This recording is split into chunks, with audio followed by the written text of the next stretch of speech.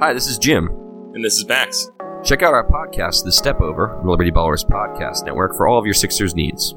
Player analysis, game breakdowns, who would look coolest in a headband, and more. Subscribe to Liberty Ballers podcast feed on iTunes, Stitcher, Spotify, or wherever you get your favorite podcasts, and check out The Step Over, a podcast about Sixers basketball. Mostly.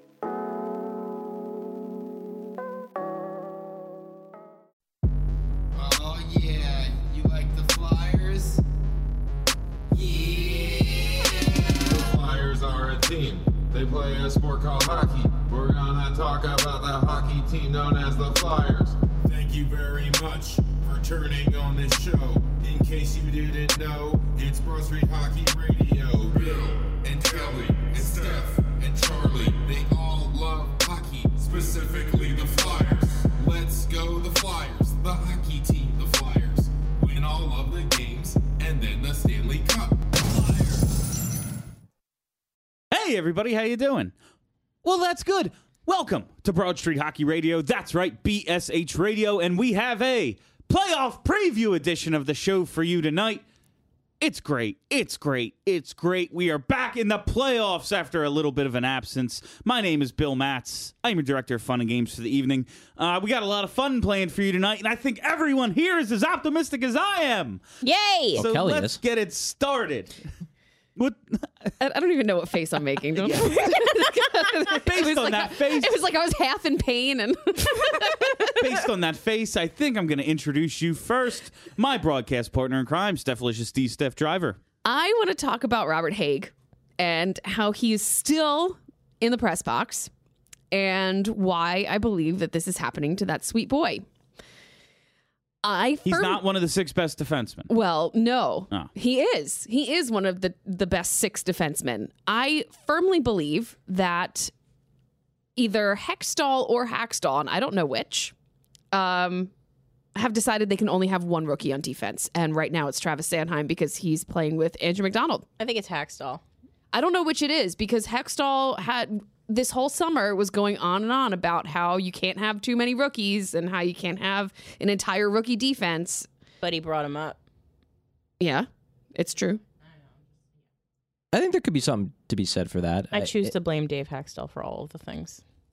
Yeah. I mean, that's fair. That's totally fair. No, but I think there's something to be said for the idea. I don't know if it's Hextall. I would guess that if this is a thing, it's probably Hack. But I could see that just because, maybe there's a feeling that, because we know they love Andrew McDonald. We know they love his veteran presence with a rookie. And, maybe they just feel like, well, there's only one Andrew McDonald and we don't feel comfortable with either Manning or Gudas being next to a rookie, which is weird because Sanheim was next to Gudas for a while.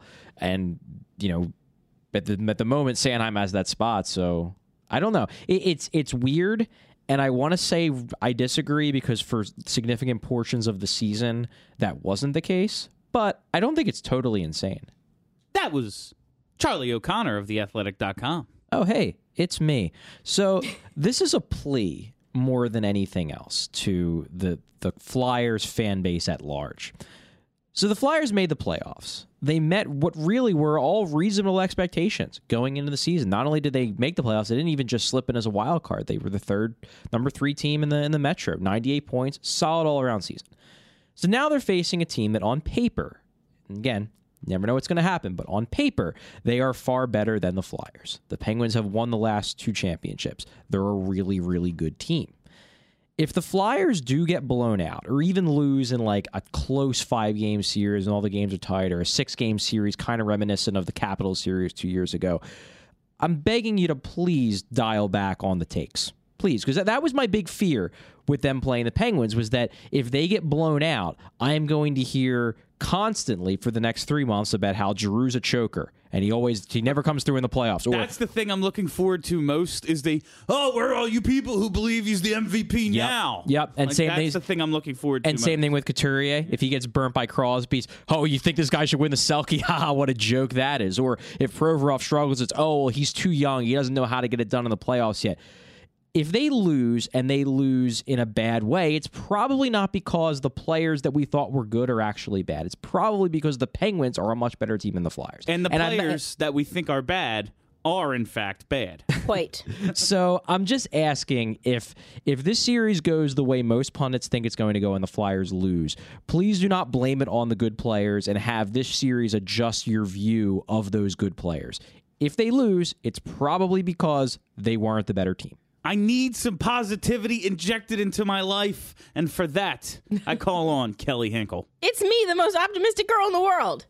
Until Wednesday, 11:30 p.m. Okay, that's fair. It'll hold on until at least then. That's a very long time after the game has ended. What time's the game? 7? Yeah. 7:30. 7? Well, Game 1, it's going to double overtime. you never know. But I will say that I don't really care how much of a dog we are in this series. Right now, today, I am pumped for this series. I'm excited. I think that we can win. If we don't win, it's because of Dave. Exclusively. Of course, yeah. So I will honor Charles' request not to blame the players. I will exclusively blame the coach. And Yori. You can blame Yori. I'll probably blame Yorld. Perhaps Brandon Manning. Depends on how things go. But I certainly will not blame Claude Giroux. But yeah, I'm super optimistic. I think that, you know, if on a random evening Buffalo can score 7 goals against Nashville, anything can happen. That's true. Anything can happen. Anything can happen. And I really, that Earn Tomorrow video really... Oh, God, I was ready to run through a wall today really at got work. me going. Good Yeah. Lord. It's better than Clutch Time. I'll give him that. Earn Tomorrow, better than Clutch Time. I like... See? It is. I always want to be like the person that's like too cool for hype videos, but every time I watch one, it's like instant. See, I didn't love it. I didn't hate it. I didn't love it because it was all, I just didn't love it. It was all the announcers. Like, give me something from the team. Like, give me something, give me Claude Giroux saying, let's fucking go. Like, give me They something don't actually that's not have that Jim audio. Jackson. It's like players don't say anything except get pucks deep and get them on net. So, Just all right, saying. guys. So, for a season in which I just really wanted to see meaningful hockey again, I got it. It was a roller coaster ride, and sometimes it was frustrating, and sometimes we got too high and we got too low. But for a team in the position they're in, to get all the way down to the last day and then take care of business, I got what I wanted out of this season.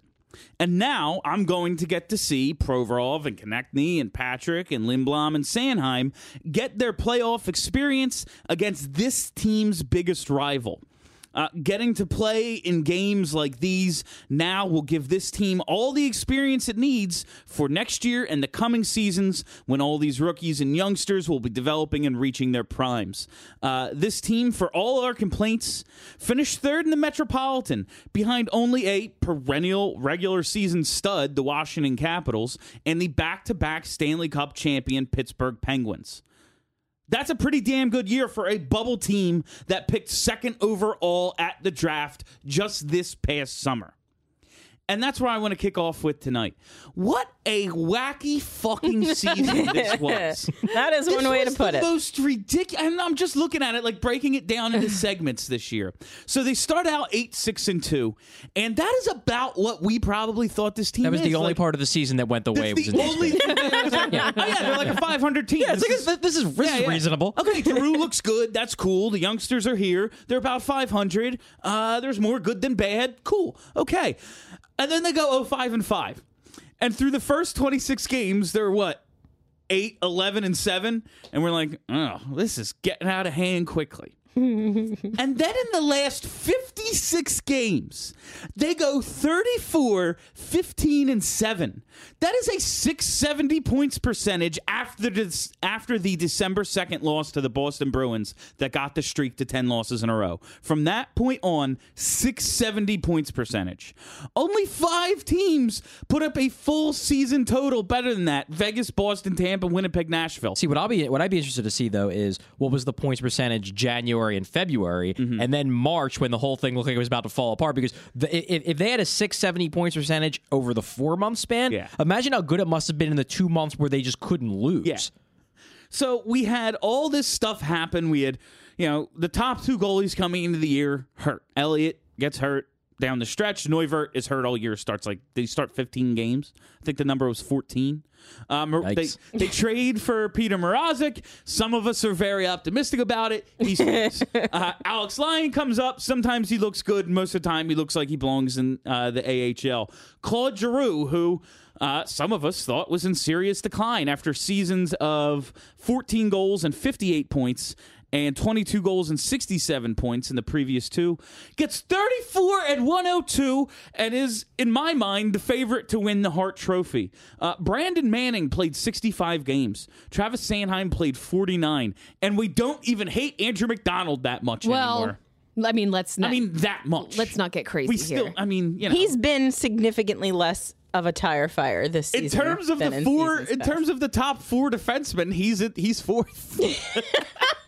my God. You're not wrong. We dislike Manning more. We've turned on Gudas because he's also at this point like, why is he playing over Haig? Yeah. Haig's not playing, and Johnny Oduya played one game and looked like Hal Gill. So, Andrew McDonald's top four. So this season, this is the season that they lost 10 games in a row and made the playoffs. Mm-hmm. Last season, they won 10 in a row and did not make the playoffs. Can we stop with this bullshit where it's the highest of the highs and the lowest of the lows? Like, give me those spread over just a little bit more time. This show does best when they're on a streak. Well, you have whether to it's suffer, winning Stephanie. or losing, this show does best when we're on a streak. Let me go ahead and tell you, no, that's not true. When they are on a losing streak, nobody wants to listen to us. Laterra, who I said, like, after 10 games, I was like, oh, he's sitting in the press box all year. Well, he ended up playing 62 games. Dale Weiss, my mortal enemy, played 46. Wayne Simmons, by the end of the year, was bumped off of Power Play 1. He's been the premier power forward on the power play for 5-6 seasons. Not just the Flyers, in the NHL. No, in the NHL. He's been the guy. Only Alex Ovechkin scores more on the power play than him. He's bumped off of the Power Play 1 by the end of the year for a 19-year-old rookie. And it's the least productive year of Simmons' Flyers career. And now, after all this wackiness, here we are. Flyers Pens. Flyers Pens, we're right back. It's the fourth meeting versus Crosby's Penguins. Flyers are 1-2 in series against Crosby. They lost the Eastern Conference Finals 4-1 in 2008. Lost in the first round 4-2 in 2009. Won the first round 4-2 in 2012. The last time the Philadelphia hockey team advanced to the second round. Well, I just want to take a step back. We've all been together basically this entire time yelling about this season. Mm-hmm. It was nuts. This is the most up and down season I can ever remember with the most unlikely things happening. Like, since probably coming back from 2003 against Boston. Like, this is the most, they make the playoffs, finish third in the division after losing 10 in a row. That 34-15-7 stat snuck up on me there. It didn't feel like it was going that well for that stretch of time. Lose the points, baby. They're big. I was looking at, I don't know why I was looking at Nolan Patrick's stats. Oh, because you're doing the thing for Pennsburg. Yeah. I didn't realize that he had 30 points in his rookie year. That ain't bad. Like, that's not bad. Nope. Considering he did nothing for the first 2 months of the season, that's decent. Yeah, for the first 2 months of the season, he had 2 goals. Yeah, tops Konechny's numbers in his rookie year, and we see how he broke out. Right. Like, this was very surprising, and I'm not upset about it. I think that this team could be getting hot at the right time. So as we look to the Pittsburgh... The series that I'm really not optimistic about. I mean, it's okay to not be yes, if you were to say, Bill, you have to put your life savings, which is like $11, on this series. I'd say yes, I would probably bet on the Penguins. However, this is such a wacky season, and the fact that the Penguins have won 8 straight playoff series. They're bound to lose one. Why not this in our one? Favor. Yeah. So what I go back to That's is how that regression works. The, right, Charlie? the Flyers, the Flyers have lost all 4 games against the Penguins this season. The Flyers have let in 5 goals in all 4 games against the Penguins this season. Seems good. But now it's time to turn it around. Along with Maddie, I looked at what goalies were starting in those 4 games. So Brian Elliott started one. Actually, he started two, but got pulled in the second for Michael Neuvert. Alex Lyon started one. Peter Mrazek started one. Welp. That's like, let's get good Brian Elliott, and things could be looking better than letting in 5 goals. And okay, go ahead. Yeah, to me, like, truthfully, the thing that has me the most optimistic about the series is the fact that this team has done nothing but subvert every reasonable expectation at every moment the entire year. So maybe it's a good thing they're in a series that it seems like they have no chance, because when it seemed like their season was over, they found a way to come back. When it seemed like they were a lock for the playoffs, they found a way to be awful for 3 weeks. Like, whenever you think you have this team figured out, they're like, nah, we're not going to be that. So maybe if they would have played against the Devils, they would have got swept, because we would have went into that series thinking, hey, they could actually win this one. They only have one good player. Look Yeah, at the numbers. we can do this, and then they would get torched. So maybe playing against a good team, maybe this team just does whatever the opposite of what you think they're going to do. So I guess I'll just start off with the obvious: is how do we feel about the matchup? What's your confidence level? How do you think it's going to play out? What do they need to do to win? They need to score more goals than the other team. Brilliant. Thank you. I mean, if true. I should be a coach. That's the kind of analysis that I pay for. They need to not get too cute. Like, they need to move Travis Konechny back up to that top line, because the Michael Raffl experiment worked. He scored 2 goals in 2 games, and that's good. But the third line is completely useless, and Travis Konechny is wasted down This there. is something it was right before you showed up. Couturier's line is going to be matched up with Crosby, like, most of the time. Konechny is not a defensive liability because you have Giroux and Couturier. The team is going to be on offense. Against Crosby, you're going to be playing some defense. I don't hate Raffl on the top line, especially for this matchup. The thing I really hate, though, is how the hell does a third line that has Simmons and Konechny on it, how are they ineffective? Like, is Val they just don't have 3 centers. The fact that you're wasting Travis Konechny hurts, because he is one of your more dynamic players. Do you think Wheel could play center on that line? No. I don't think so. I mean, could he be better than Filppula? Maybe. But I don't think he'd be good. I don't think he's a center. I just don't think he's big and strong enough to hold up down low in the defensive zone. Like, I like Wheel a lot, but I don't think he can be that guy. Filppula, me and Bill were talking about this before the show. Like, Filppula's acceleration is gone. That's the biggest reason why he's become less and less effective as he's gotten older. But he still can hold his own in puck battles. Like, he doesn't get shrugged off. Wheel's an interesting guy, because Wheel's kind of like Ghost in a sense, where I feel like Wheel, when he has the puck on his stick, he's stronger than when he doesn't. So, like, when Wheel has the puck, he's hard to knock off the puck. But when he goes into the corner without the puck, he rarely comes out with it. So, and the same thing with Ghost, like how Ghost is faster. Ghost almost seems faster with the puck than he seems without it. Like, he just seems like a faster player. Yeah. Maybe it's partially mental. Maybe it's because he just doesn't slow down when he has the puck versus when he doesn't. Like, maybe that's just his ability.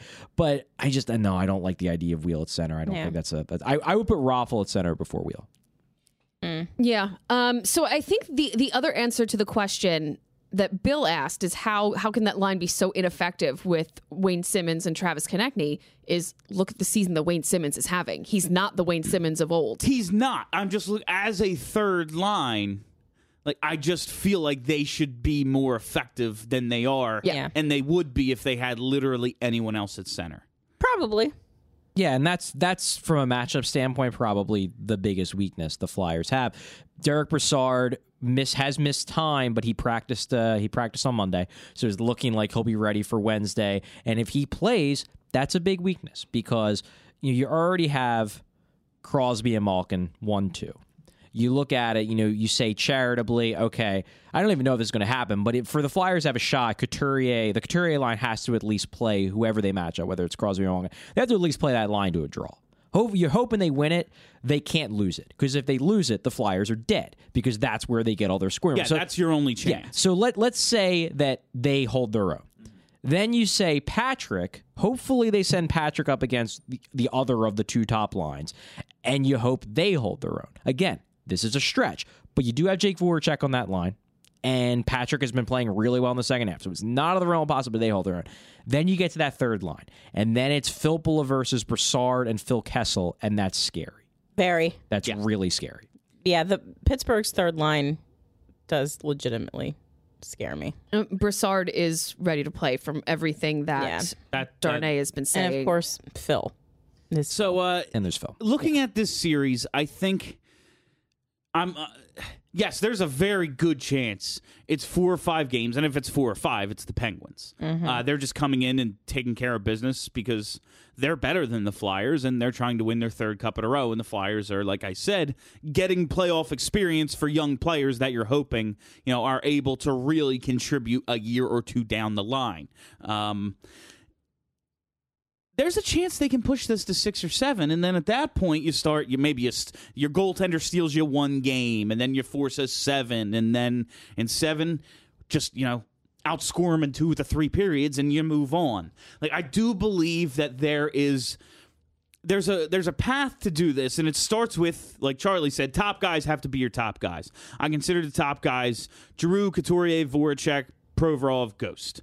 If your top 5 guys play to a draw, maybe outplay the top 2 lines a little better, that's where it starts. You need Giroux to be that 2012 Giroux where he's out there going, "Yep, I'm just as good as Crosby." Getting left off Olympic teams is bullshit. Getting left out of World Cup lineups is bullshit. If he is the Giroux who's out to prove something, like it's looked the last couple of weekends, the Giroux who's out to prove something, you have a real chance there. But you're going to need someone to step up, especially considering this is one of the teams with 3 centers. This is one of the teams that can throw 3 lines at you and win 3 matchups. Who do we think has to have that, like Keith Primo, Ville Leino type of postseason where you just go, did not see this level of production coming? I'm going to go with Scott Laughton. Oh, that'll be nice. Let's actually put Scott Laughton at 4C. Let's do that and see what he can do against the Penguins' bottom line. I think that might not be a terrible matchup. I think it's fair to say that the problem with that is I just worry about the impact of Laterra there. But the Pittsburgh's fourth line is not very good, so it's legitimately possible that Laughton could win that matchup. To me though, I just don't think he's going to get the ice time to have that big of an impact. Like.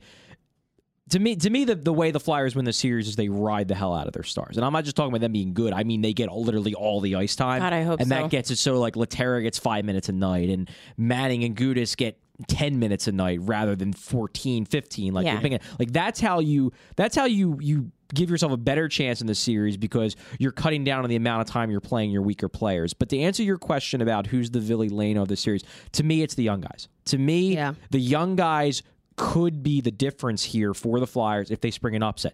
If Nolan Patrick plays really well, and he's going to be on power play what 1, if most Lindblom likely. opens up? That'll be awesome. If Lindblom is, carries over his play driving dominance and turns that into goals at the exact right time, he could be huge. And then you go back to Konechny.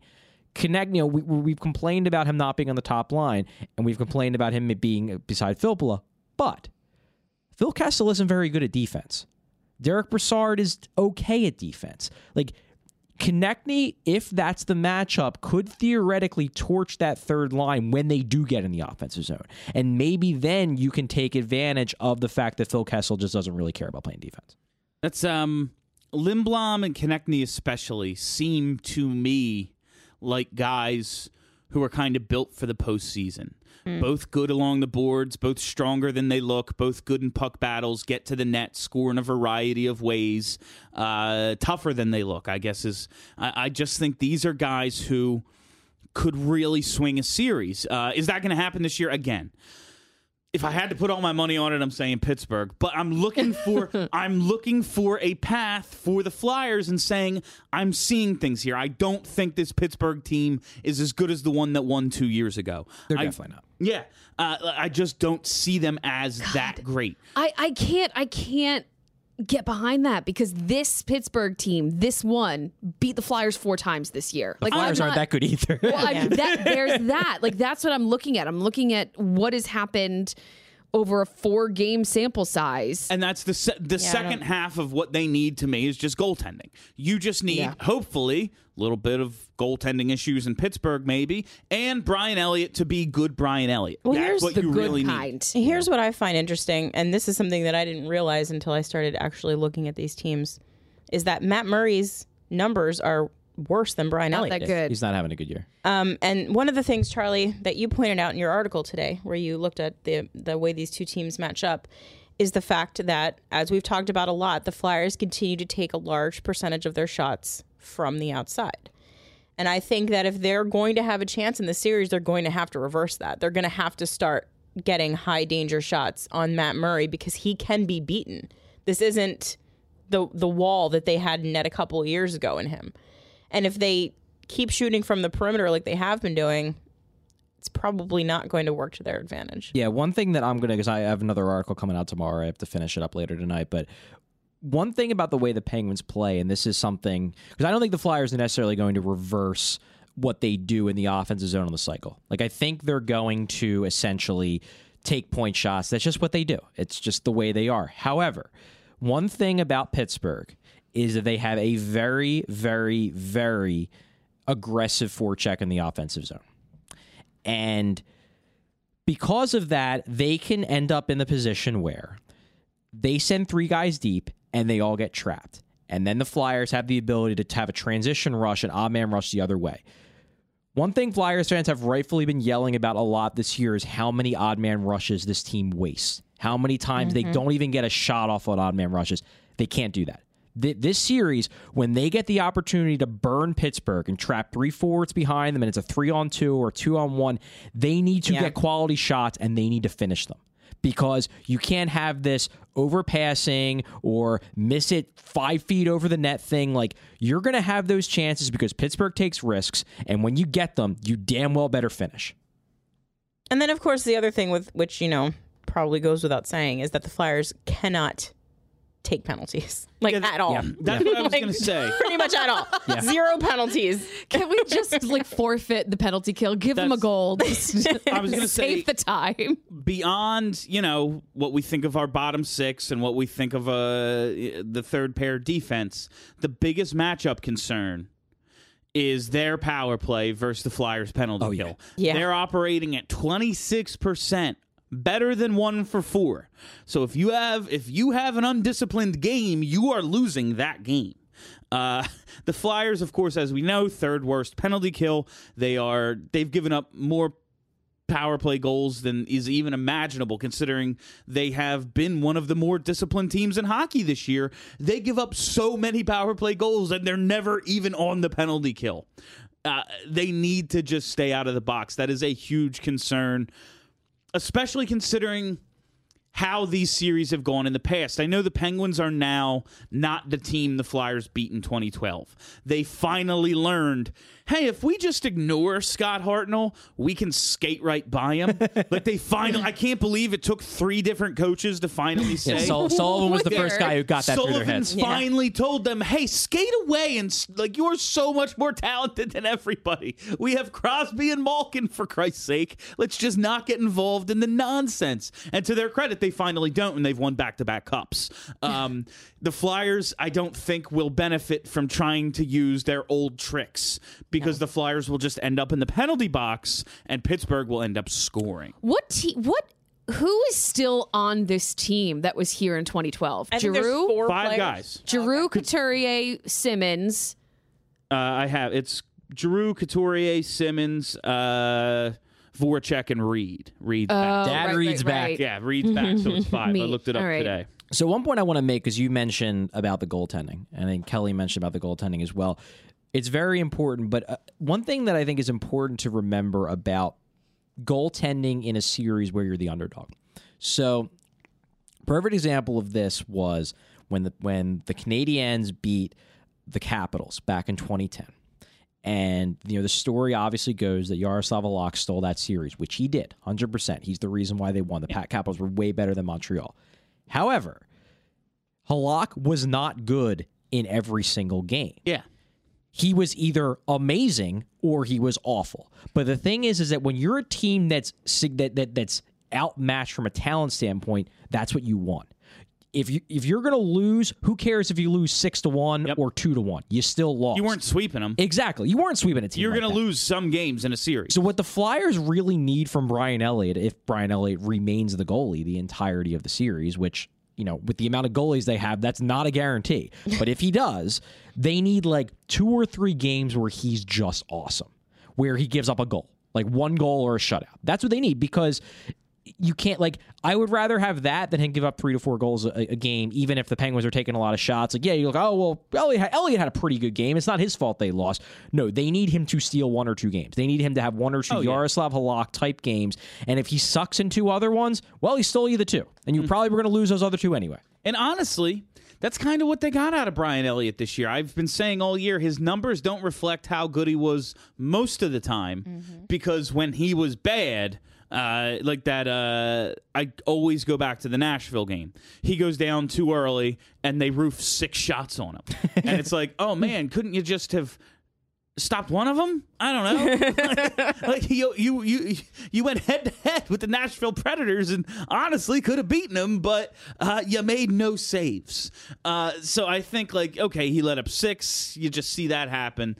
But I think Elliott, for the most part, has been competent for this team. And getting him these last 2 games of the regular season, I think were absolutely huge. Gets to shake the rust off against Carolina, and then comes out, pitches the shutout against the Rangers, who, if I'm the Florida Panthers, I am furious at what the New York Rangers put on the ice on Saturday. That was a disgrace. How bad did that team want to be golfing? Yeah, they didn't seem that interested. 17 shots? Yeah. We got Brandon Manning and Radko Gudas as a pair, and you put up 17 shots. You know what? You should have had that many against just them. But I'm going to go back to something Steph said. I don't feel bad for the Florida Panthers at all. No. Because win you know your what? games. Yeah, play remotely decent hockey in the first half of the year, and then you don't have to chase down the Flyers. No, absolutely not. I'm just in that situation. Not sorry, Charles. Not sorry. If I'm the Panthers in that situation, I'm just like, really? You put up 17 shots? Well, I mean, the Flyers could have very easily missed out on the playoffs as well. Oh, so. sure. Yeah, but they didn't. And I feel bad because they did play hard at the end, but suck it. they were a tire fire. So, The Flyers didn't miss out on the playoffs, though, and it's largely in part to the effort of one man, the captain of the team, Claude Giroux. I thought you were going to say Brandon Manning. Yeah.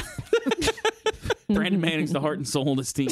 Strip the C, give it to Manning. oh no! Don't give hack ideas. You see, you went and said that. Someone's going to cut just that part out and tweet it at me. Taylor's going to do it. Like, this asshole, look what he's saying. No, Claude Giroux, I've been saying for a couple of weeks now, I expect him to be in the top 3. I expect him to be a Hart Trophy finalist. But he, McKinnon, and Hall seem to all basically have the same case, and I just don't think Giroux's going to get it. Watching what he did the last 2 weekends, I think he just absolutely deserves it. I think Hall and McKinnon maybe deserve it just as much, but Giroux's my guy, so goddamn it belongs to Claude Giroux. I mean, Maddie laid out the numbers in an article today, and Giroux is actually better than both of them by the numbers. And he's doing this as a 30-year-old. Yeah. Yes. Which I think the only place he was below the other two is in goals. Not points, but just pure goals. Which is, Which, okay, but we're not, Fine. this isn't the Rocket Richard Trophy. This is the MVP. right. And I mean, the team for years has gone the way that Claude Giroux goes. Yep. Always, yes. Always. Yeah. They're in the playoffs. He has a career year, they finish 3rd. He has a down year. Granted, He finished 3rd in the Metro. Have we laughed about that yet? I've been laughing about it ever since. Last week we were convinced they weren't making the playoffs, and they finished. The case, I would say, I guess, the number one case against Giroux is that compared to Hall and McKinnon, he has the best surrounding talent, which might even be true. However, Oh, Maddie shut that shit down, too. Yeah, if you want to head over to BroadStreetHockey.com and read about it. Probably should have read it, because it would have saved me a lot of time looking this shit up myself. Probably. Travis Konechny was absolutely amazing in the second half of this season. Turned out to be a stud. He's got some 5-on-5 numbers comparable to, I don't know, guys named Austin Matthews, Connor McDavid. Never heard of him. William Karlsson, Nathan McKinnon. William Karlsson ruined Team Jamie Benn's penalty box doing a repeat. So in the last 46 games of the season, which is after he got moved to the top line with Giroux, 20 goals, 17 assists, plus 19 in 16 minutes a game. This includes the last 3 games when he was pointsless and got moved off that line for Michael Raffl. But in the so he was awesome. Absolutely, Giroux benefited from Travis Konechny. However, first 35 games, 4 goals, 6 assists. He had 10 points. He had 10 points in the first 35 games. Giroux added over half a point a game to his total just by playing with him. Yeah, I think the argument here, like the argument against Giroux is basically the presence of Sean Couturier. Like, that's really what it boils down to. And that's nonsense. That's what it boils down down to. That part is nonsense talk to me because Sean Couturier, absolutely great. We know he's a good defensive center. We know what he is until this year, and he finally started scoring. Is it like, oh no, it's Couturier who doubled his own numbers in one season? Like 31 goals, 76 points? Are you shitting me? Oh yeah, that's Giroux that's Couturier who never had 40 before. Now he almost has 80. Like, that's Claude Giroux. Yeah. Jake Voracek's numbers after he gets bumped down go down like 0.4 points a game. That's not a coincidence either. All the guys that we're saying are making Claude Giroux better. No, he's making them better. Sure, symbiotic relationship. Giroux has to do less, in the defensive zone because of Sean Couturier and everything. But Giroux still leads the team in faceoffs taken. And he's 3rd in the league in faceoff percentage. Like, he's still doing a lot of the heavy lifting. He's just not the only one now. weird. Yeah, that's the thing that gets to me, is that it's absurd to me to argue that if you plug any warm body into Claude Giroux's spot, Sean Couturier being there is just going to make that person an MVP candidate. Like, Claude Giroux has made Sean Couturier better. It went that way. Yeah. Like, it didn't go the other way. Sean Couturier was always good. This was always there. But he had shitty line mates. Now he's got good ones. So his good line mates made him better, not the other way around. Yeah, no, if you had asked any one of us at the beginning of the season, before, the Giroux stuff happens, it's just how you think the lineup's going to be before they go, hey, we're moving G to left wing, and Sean Couturier is now your 1C. Like, oh, okay, that's fun. That's interesting.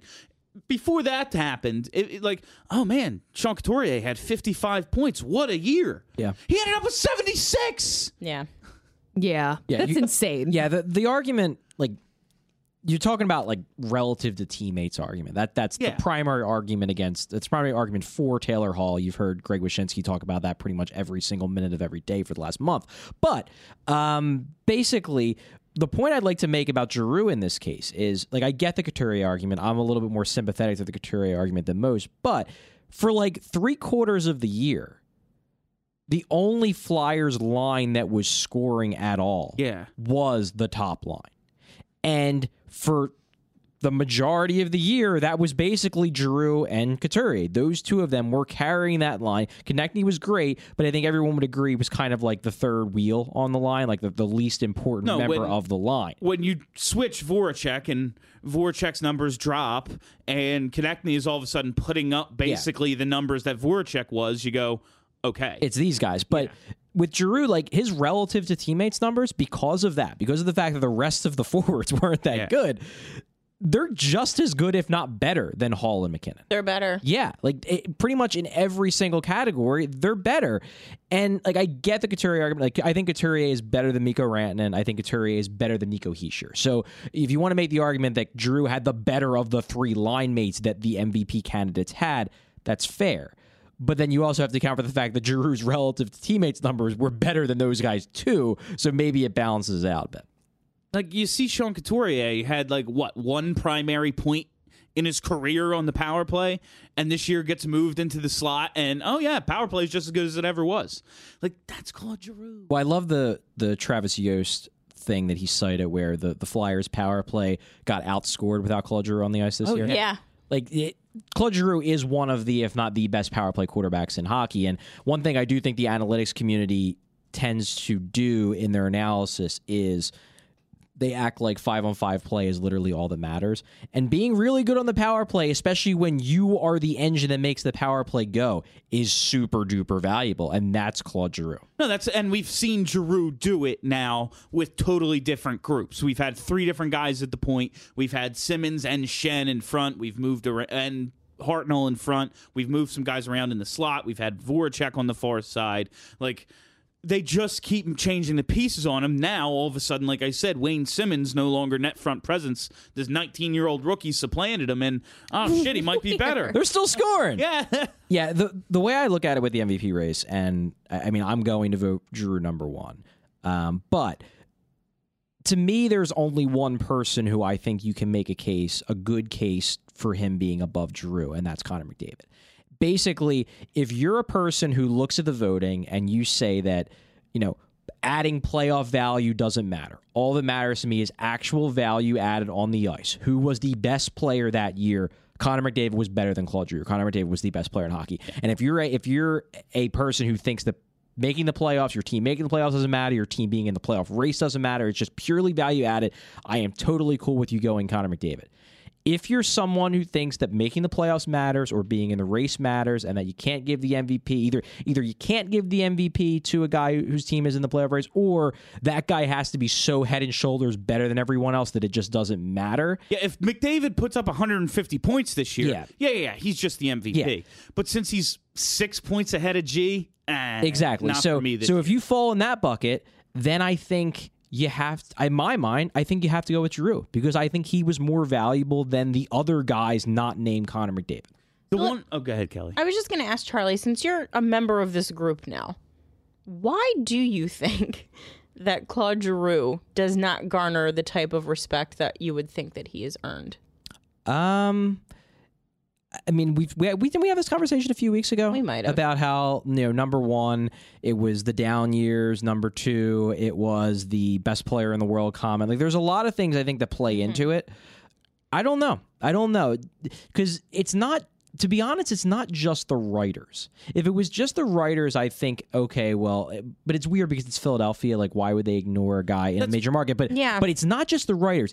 It's like the hockey world. Yeah, he got left Team off Canada, the Canadian Olympic team because Sidney Crosby wanted his best friend to play on the team. And they left off Claude freaking Giroux, who then proceeded the second half of that year to get himself nominated for the Hart Trophy. Like, that was Giroux in his prime, and they left him off because for some reason, hockey guys, the omniscient 200 hockey guys, they just decided that Claude Giroux wasn't as good as, his numbers said. And I don't know why. I don't know if there's a reason. In someone's pool once. Like, that's like Giroux is the captain of the team. Like, outside of like the Chicago Blackhawks and like the Pittsburgh Penguins, the teams we get pissed about. Oh, they're always on national TV.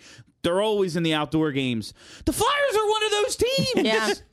We are among the hockey royalty in terms of hockey markets in this league, and he's the captain of this storied franchise. Like, I've heard owners say, yeah, it's basically an original 7. The Flyers, yeah, they came in 67, but they're as much a part of it as anyone. Like, we are one of those teams. We have a national following. I don't understand. They're not that good. They haven't been that good. But he's that good. Right, but the team hasn't been. So the team doesn't get a lot of attention, so he's not going to get a lot of attention. And it's a team that, like, my whole childhood, up until I was a junior in college, like, this was a playoff team every single year. 1 year they missed. The team having a down year is weird. The team having a down period is weird. Like, the 90s were a down period for this team because they just made the playoffs and weren't going to cup finals every 3 years. Yeah. Like, having a down period is weird for this franchise, and you go, oh, the best player must not be that great. Like, it's the Flyers and they're not good. What the hell? He's been so good for this team. Yeah. I mean, I'd even go so far as to say it might be part of the Lindros effect, where stars in Philadelphia are just not seen as stars for whatever dumbass reason. I will say I can make a good... I think McKinnon has a good case. I think he does. Just because that team is one of the worst teams ever last season. Yeah, I was a year ago. A lot of things have changed from last year. I understand, but like, that's how we vote on Coach of the Year. But like, that's the only thing that I think you can that qualifies. Coach of the Year always is just like, Unless someone just has. And I think that I don't even know what the name of the Colorado coach is, but I think that he Bednar. should be in the conversation for Coach of the Year. No one is going to take it away from Gallant, but he should be, because he is the reason he came in. As we've talked about this a million times. He came in late because Patrick Waugh just took his ball and went home. Coach of the Year in like every sport, basically most of the time, is let's subtract this year's wins from last year's wins, and whoever number is the highest. No, you're the best coach.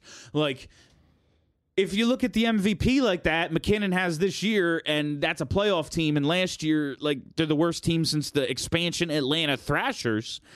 I think he has a really good case. But like McKinnon was going to be my vote until the last few weeks when Giroux just went utterly bonkers and dragged this team kicking and screaming into the playoffs. Yeah, and after I saw this, and he has the hat trick on the last day, and it's all on national TV, like as much as we kind of joked about that last week. It helps. I agree. Like, I saw this happen, and it's in front of the world, and I'm like, these are big moments. I know 1 of 82, blah, blah, blah, but there is a such thing as clutch, because things do happen when they happen. And it's not just the clutch factor. Like, yeah, I think the fact that he had a great year. I think the fact that he played well at the end of the year helps, because it puts the exclamation point, and these games, you know, they do matter more. They matter more because the stakes are right in front of you. It's not this nebulous idea of every game matters. Like, no, this game actually matters, because if we lose, we're not going to make the playoffs. And he went out there and did it. But it's also because, like, that was 20 games. That was a quarter of the season, which then helped Giroux, essentially, in terms of his overall numbers, catch up to all these guys. Yeah. Like,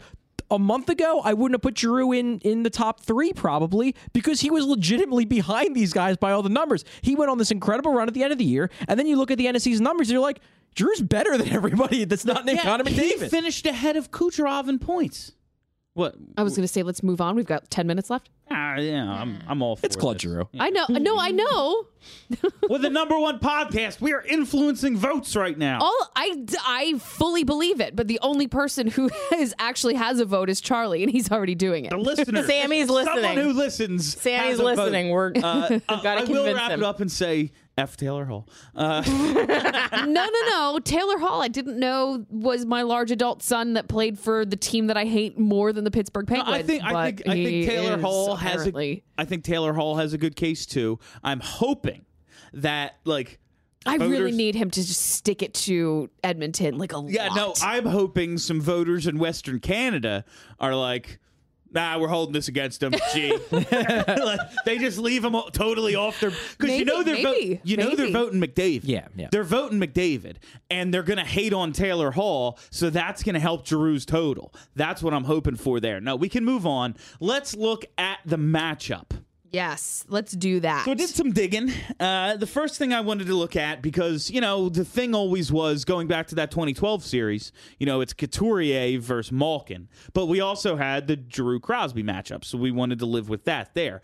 Now we have Couturier and we have Giroux together. Right. So where are they going to match up? So I looked up the games. First one at Pittsburgh on November 27th. Couturier played 59% of his shifts versus Crosby. He scored a goal, was -3 in the overtime loss. January, that says first, but it should say second versus Pittsburgh. Couturier played 80.44% of his shifts versus Crosby. No points, -2 in the regulation loss. That's the game that Brian Elliott got pulled. Yeah. Okay. March 7th versus Pittsburgh, another home one. Couturier only saw 47% of his shifts against Malkin, only 25% against Crosby. No points, was even in the regulation loss. That was a Mrazek start. Yeah, and then March 25th at Pittsburgh, their most recent meeting, Couturier saw 81% of his shifts versus Crosby, scored a goal, was even in the overtime loss. That one was Alex Lyon started and got pulled to wake up the team. Was that our watch party? Yes. Okay, yeah. So that was an a very good game, actually. An entertaining game. So I'm looking at the line. It looks like we're going to have Couturier versus Crosby. That's what we're going to get. So the hope has to be we get Nolan Patrick versus Evgeny Malkin and then figure out the bottom six. That would be the hope. It has to be. Like, that's the only... Because we tried that Filppula thing and it was It was Yeah, let's it was not a do debacle. that again. And now we have Konechny there, so it's not even like we can say it's a checking line. Yeah. Because it's not. Yeah. That's the thing that that's the you're right. hole in his game. We're going to move Konechny off the top line, and then we're going to match him up with their top six? How does that make any sense? You can't do it. Yeah, what it boils down to for me is I don't know if Nolan Patrick can match up against Evgeny Malkin But you have to and find succeed, but I know that Filppula can't. Yeah. So it's more just like, okay, I'd rather take the chance on the unknown rather than what I know is going to be awful. Here's my question. Wouldn't Raffle, Lawton, and Simmons be a just- good checking line? I was They just sure Wouldn't would. it thinking be a this. good checking line? I was just thinking, like, what if we fix the third line and just say to hell with the fourth line and rolled 3 lines, one of which is not horrifically bad? I mean, what it boils down to in the end is that Hackstall, like most coaches, I think, is not going to change his lines dramatically No, in yeah. anticipation of a series. Like, that could happen if they go down 2-0, Right. which is certainly not out of the realm of possibility considering both the first 2 games are in Pittsburgh. You know, the cliche is the series doesn't start until a team loses a game at home. So even if they go down 0-2, it's not over. Like, the Flyers could win both games in Philly, and it's a totally different series. But I think partially, and I put some stock in this, partially it has to do with a mentality of you want to tell, basically by keeping the lines together, you're telling your team that, like, we trust you guys. We're not so desperate that we feel like we have to shake things up just to compete with these guys. We trust the lineup we have. I'm not necessarily opposed to that. What I am opposed to is the fact that I think the lineup as it was constituted in the last few games wasn't that optimal. But now that this is your lineup, I don't have a major problem with this being your lineup for game 1. However, if game 1 is a debacle, you better change things. I don't. So you know what I'm wrestling with? I don't know how to quantify the Hackstall factor. And I feel like that is something that needs to be taken into consideration in this matchup because he is going to find a way to fuck it up for the talent that he has on his roster. He's going to find a way to help the Penguins win at least one game. Yeah. Like there's definitely the Hackstall factor where he just thinks that he's doing something that makes Clever or something. Right. Something that makes sense in whatever convoluted world he lives in, that these bad, slow, big players are good. That's I just don't know how to quantify it. I'm shaking the table. I can't remember. I think it was Milbury because Milbury was actually on the broadcast, not in the Oh studio. my God. What brilliant thing did he say? I have nothing. Oh And my he God, it's horrific. He talked about moving Raffle up to the first line, and it seemed like such a quote from Dave because it seemed like such a I can just hear it.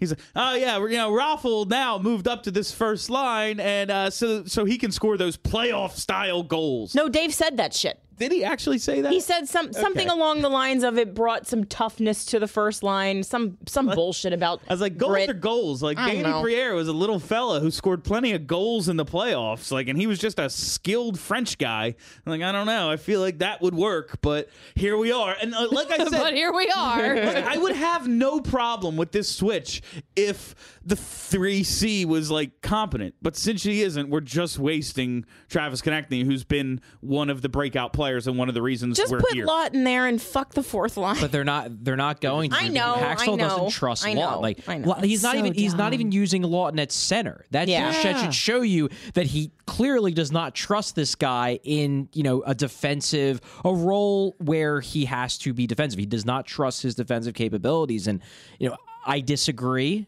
But he worked on them so hard. well, you can work on something, doesn't mean you're good at it. but he wasn't bad at this. Well, do we know? Like The Honeybees we talk about this though. Like, do we know that Scott Lawton is good defensively? I think he's a What better. even is I think good he's a at better defense? player than Valtteri Filppula, but I don't know if he's good defensively. And that's my issue is if you're on defense against the Pens, you're losing. Yeah. They have some Oh, of the God, best yeah. top-end talent ever assembled. Like, if you're in the defensive zone against this team, you're going to lose. You know what I like about Scott Lawton? He forechecks well. Yeah. And if we're forechecking, they ain't scoring because Steve Mason's not at the other end to give up half-ice goals. So I'm never going to get over it. I'm never going to stop. I've stopped trying to and I get do you it to. just to be an asshole now, but I'm just never going to stop. I know, and I've given up. But I've no, given like, up. Scott Lawton- That's how I work you. It's And fine. getting back to the Honeybees, like you just said, maybe they weren't finishing, but They were quick. They were just forechecking the shit out of Yeah. teams for 35 seconds and then getting off the ice, and then here comes Drew, and we score. That seems good. You're not wrong. That's all you need from Yeah. your fourth line, really. You're not wrong. Like, I think you can look at the Hacksaw question that Steph posed, and you could present it in a way that's not like fuck Hacksaw. But why? but why would anybody Yeah, do why that? would- Like I think that probably even Dave Hacksaw, to be totally honest with you, would acknowledge that he is matching up against a coach who in his 2 years as an NHL coach has won 2 Stanley Cups. So it's fair to go into the series and say that the Penguins probably have the coaching edge. So hold on. In the two Big if in the true. 2 years that Mike Sullivan has been the head coach of the Pittsburgh Penguins, he has won 2 cups. He's 8-0. Is this true?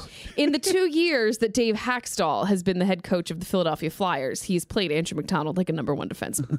Well, that's- number 3 this Yeah, year. now he's Takes all kinds, Now he's Stephanie. a 3. Just saying. But this is what we're looking at the past 2 years. Granted, like Sullivan has a much better team than Hacksaw had. I know. My, I'm but not my point is that I think you can say he's that. gonna be outmatched. Yeah, I think you in can say coaching, that yeah. that Sullivan, like if you're looking at it objectively, you can say Sullivan is probably the better coach, and I think you can say that without necessarily believing that Dave Hacksaw is a horrible coach. Yeah. It's just that Mike Sullivan has proven he is a great coach. Yeah, he's and one of the Hacksaw best in the hasn't. league. You know, Yeah. and- I think that Mike Sullivan is one of the best coaches. Oh, for I think sure. he is. Top I three. will credit because he's got a great team. Like, there's a reason. Like, Phil Jackson won with all those teams, but like all those guys that were so good never won without him. And like Tony Dungy had a bunch of great teams and finally got one, and it was in the worst Super Bowl ever played. Like I always think like it's just as hard to coach good teams because the expectations are championship, and Sullivan's 2-0. Yeah. And looking at what he did, like that team had all the talent in the world and had such a personality problem. And Yeah, had such he a turned them discipline around problem. instantly. And he's the one who figured, like, who finally unlocked it. Said, like, this is how good we are. Yeah. Finally, we're doing it. Like, I think Mike Sullivan's the best coach in the league. I think the job he's done with them is absolutely incredible. I think that that's fair. And when, like Charlie said, when we're looking at, okay, we're going to check here, fly, okay, power play, penalty kill, we're going to make skin tangibles, like, we're going to do all the, that's a joke from the first game of the season against the Eagles-Redskins, but some Redskins commentator, like, had everything on the Redskins side, including skin tangibles. Oh, my Jesus. God. Yeah, Get but it. Anyway, like that was dumb. when we fill out those boxes, coaching goes to them, even if you don't Well- think Dave Hackstall's a terrible piece of shit. All right. So, like, let's look at that. What advantages do we think the Flyers have? Heart. Miles and miles of I mean, heart. so this is where I stand. If we're looking at, I mean, the forward depth, Pittsburgh, defensive depth. I mean, Listen, Dumoulin Letang is by far their most used pair. Then they go Mata Schultz, and then they mix in Ruedel and Alexiak. I think- Like, I they're think not you even can- really a pair. I think you can rightfully argue that the Flyers have 2 of the 3 best defensemen in this series. okay. Like you might put Letang 1, you might put Letang 2, you might put Letang 3, but Provorov and Gostisbehere are better than everyone else they have. I think that's fair, but then you got to look at. I don't disagree with you. The I'm just other saying, force. there's a positive. No, I agree completely. Which is why I said the defensive depth was Yeah. the Yeah. question mark, because I think that our top defensive talent is better than their top defensive talent. Yeah.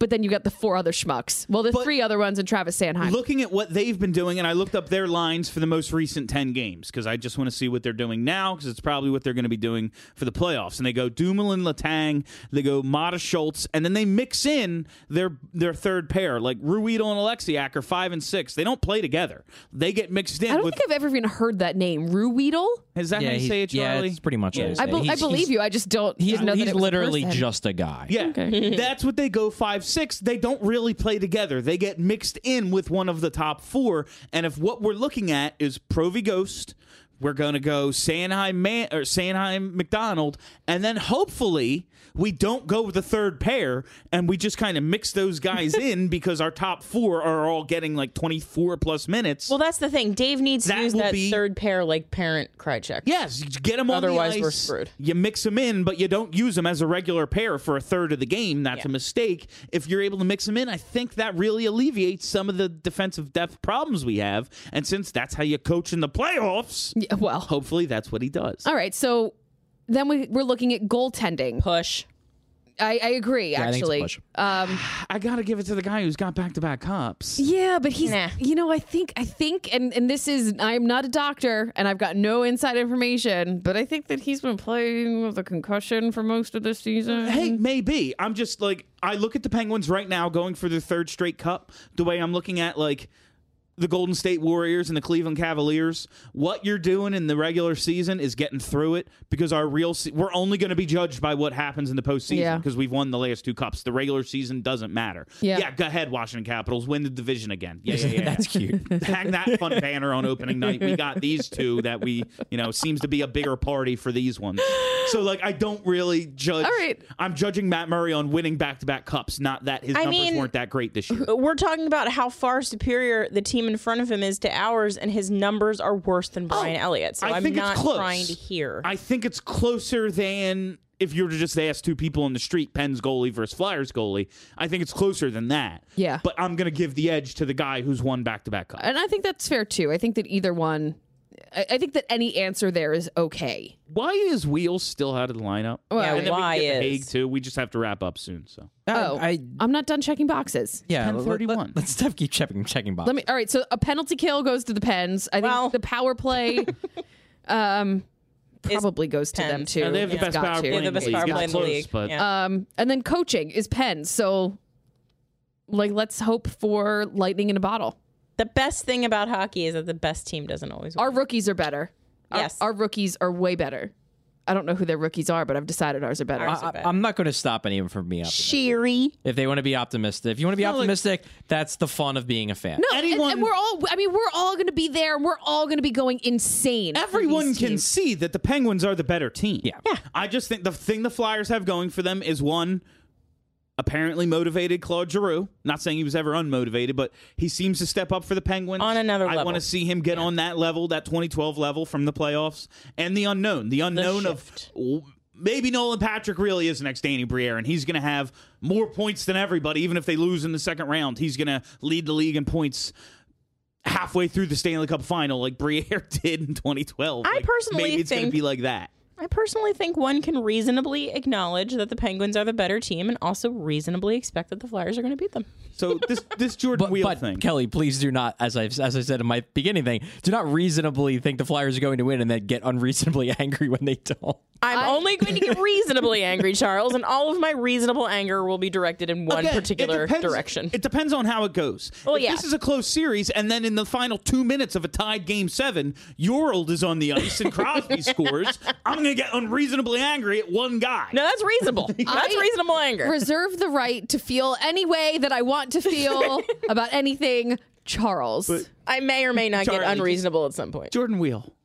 Yeah, why? It's roles. Like, and I know it sounds awful, but that's what it boils down to. Motherfucking It's roles. It's roles. Last It's- 2 seasons versus the Pens, Wheel has played 5 games, 3 goals, 3 assists. It's either going to, when it boils down to it, the way Haxel looks at it is either Wheel or Lawton in the lineup, and he likes Lawton better, which I think is understandable, but it's not Laterra. Laterra is the center. He's not coming out for Jordan Wheel unless they adjust everything, and See, he's me not going to do personally- it because he likes Yuri Laterra. I can't I believe like that he's playing Laterra. center now. It's absurd. waited for situation because Laterra is on the 4th line and Filppula is on the 3rd line.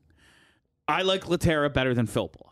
I would rather if we had the 3rd line I want of Raffle, Lawton, Simmons, and then a 4th line of Wheel, Laterra, Reed, I could live with that. I think it's better than what they're rolling out there right now with Filppula. Don't necessarily disagree. So the playoffs start on Wednesday. Yoffs. Ploffs. No. I will fight you. The Yoffs. Yoffs. The playoffs are starting on Wednesday. The team is in Pittsburgh. We are in Philadelphia and we'll be holding a watch party at Xfinity Live. Join us at... We will be holding it. We will be holding it. Yes.